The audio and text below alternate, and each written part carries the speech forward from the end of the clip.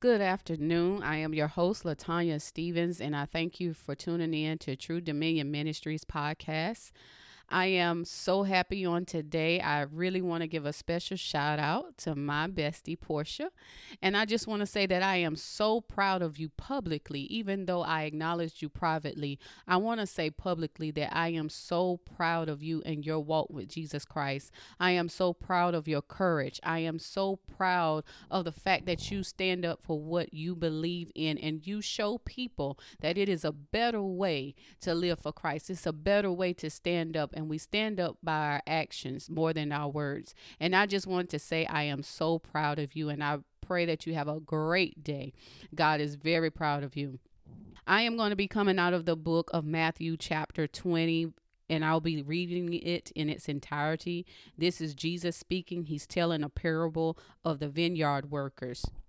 Starting with verse 1, it says, "For the kingdom of heaven is like the landowner who went out early one morning to hire workers for his vineyard.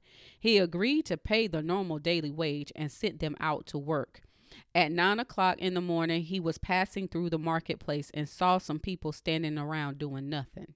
So he hired them, telling them he would pay them whatever was right at the end of the day. So they went to work in the vineyard. At noon and again at 3 o'clock, he did the same thing. At 5 o'clock that afternoon, he was in town again and saw some more people standing around. He asked them, 'Why haven't you been working today?' They replied, 'Because no one hired us.' The landowner told them, 'Then go out and join the others in my vineyard.' That evening, he told the foreman to call the workers in and pay them, beginning with the last workers first. When those hired at 5 o'clock were paid, each received a full day's wage. When those hired first came to get their pay, they assumed they would receive more, but they too were paid a day's wage. When they received their pay, they protested to the owner, 'Those people worked only 1 hour, and yet you paid them just as much as you paid us who worked all day in the scorching heat.' He answered one of them, 'Friend, I haven't been unfair. Didn't you agree to work all day for the usual wage? Take your money and go. I wanted to pay this last worker the same as you. Is it against the law for me to do what I want with my money? Should you be jealous because I am kind to others? So those who are last now will be first then, and those who are first will be last."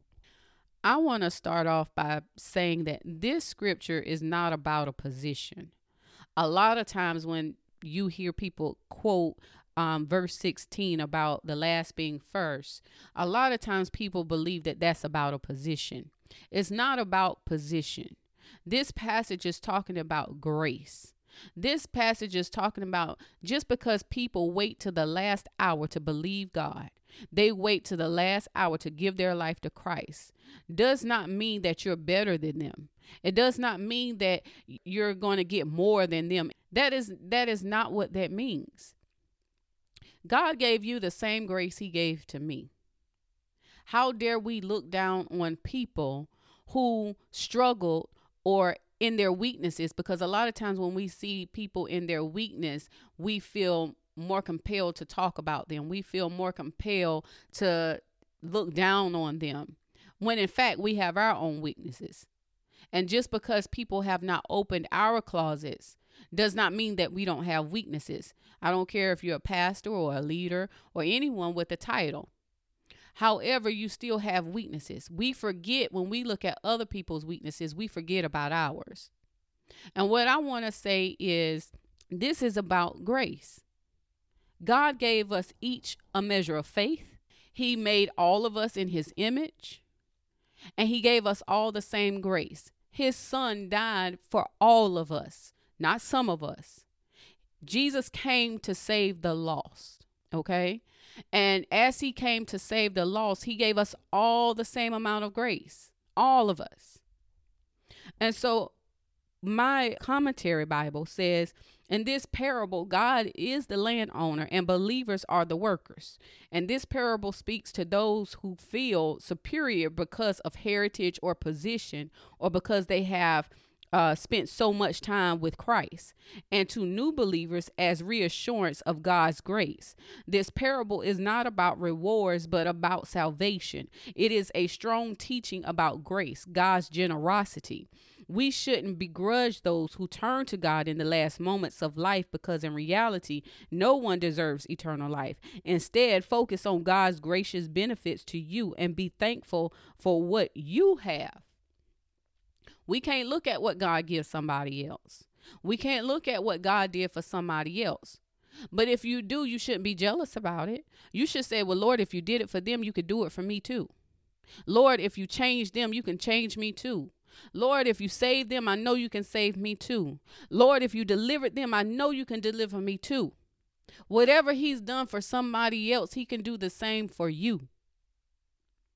And there's no rhyme or reason for us to be looking in somebody else's hand to see what they have, because God graced you for something different. God graced you to do something different, to be something different. That's why we all have different fingerprints. No one of us is alike. He is so brilliant and so wise and so creative that he didn't have to duplicate anything that he made. Everything has its original form. Everything was made in its own originality. And we have to learn that as brothers and sisters of Christ, we got to come together. He called us to be in unity. Satan is of division. And we need to make sure that we are living by God's standards and not people's standards. Because people will leave you. People are fickle. People will love you today and hate you tomorrow. And if we don't stand on this word and we don't stand on this truth, we're going to fall for anything. So before we go and talk about someone else, and before we go and bash somebody else about their weaknesses, about what they're not doing and what they should have done and what they could have done, have you done your job?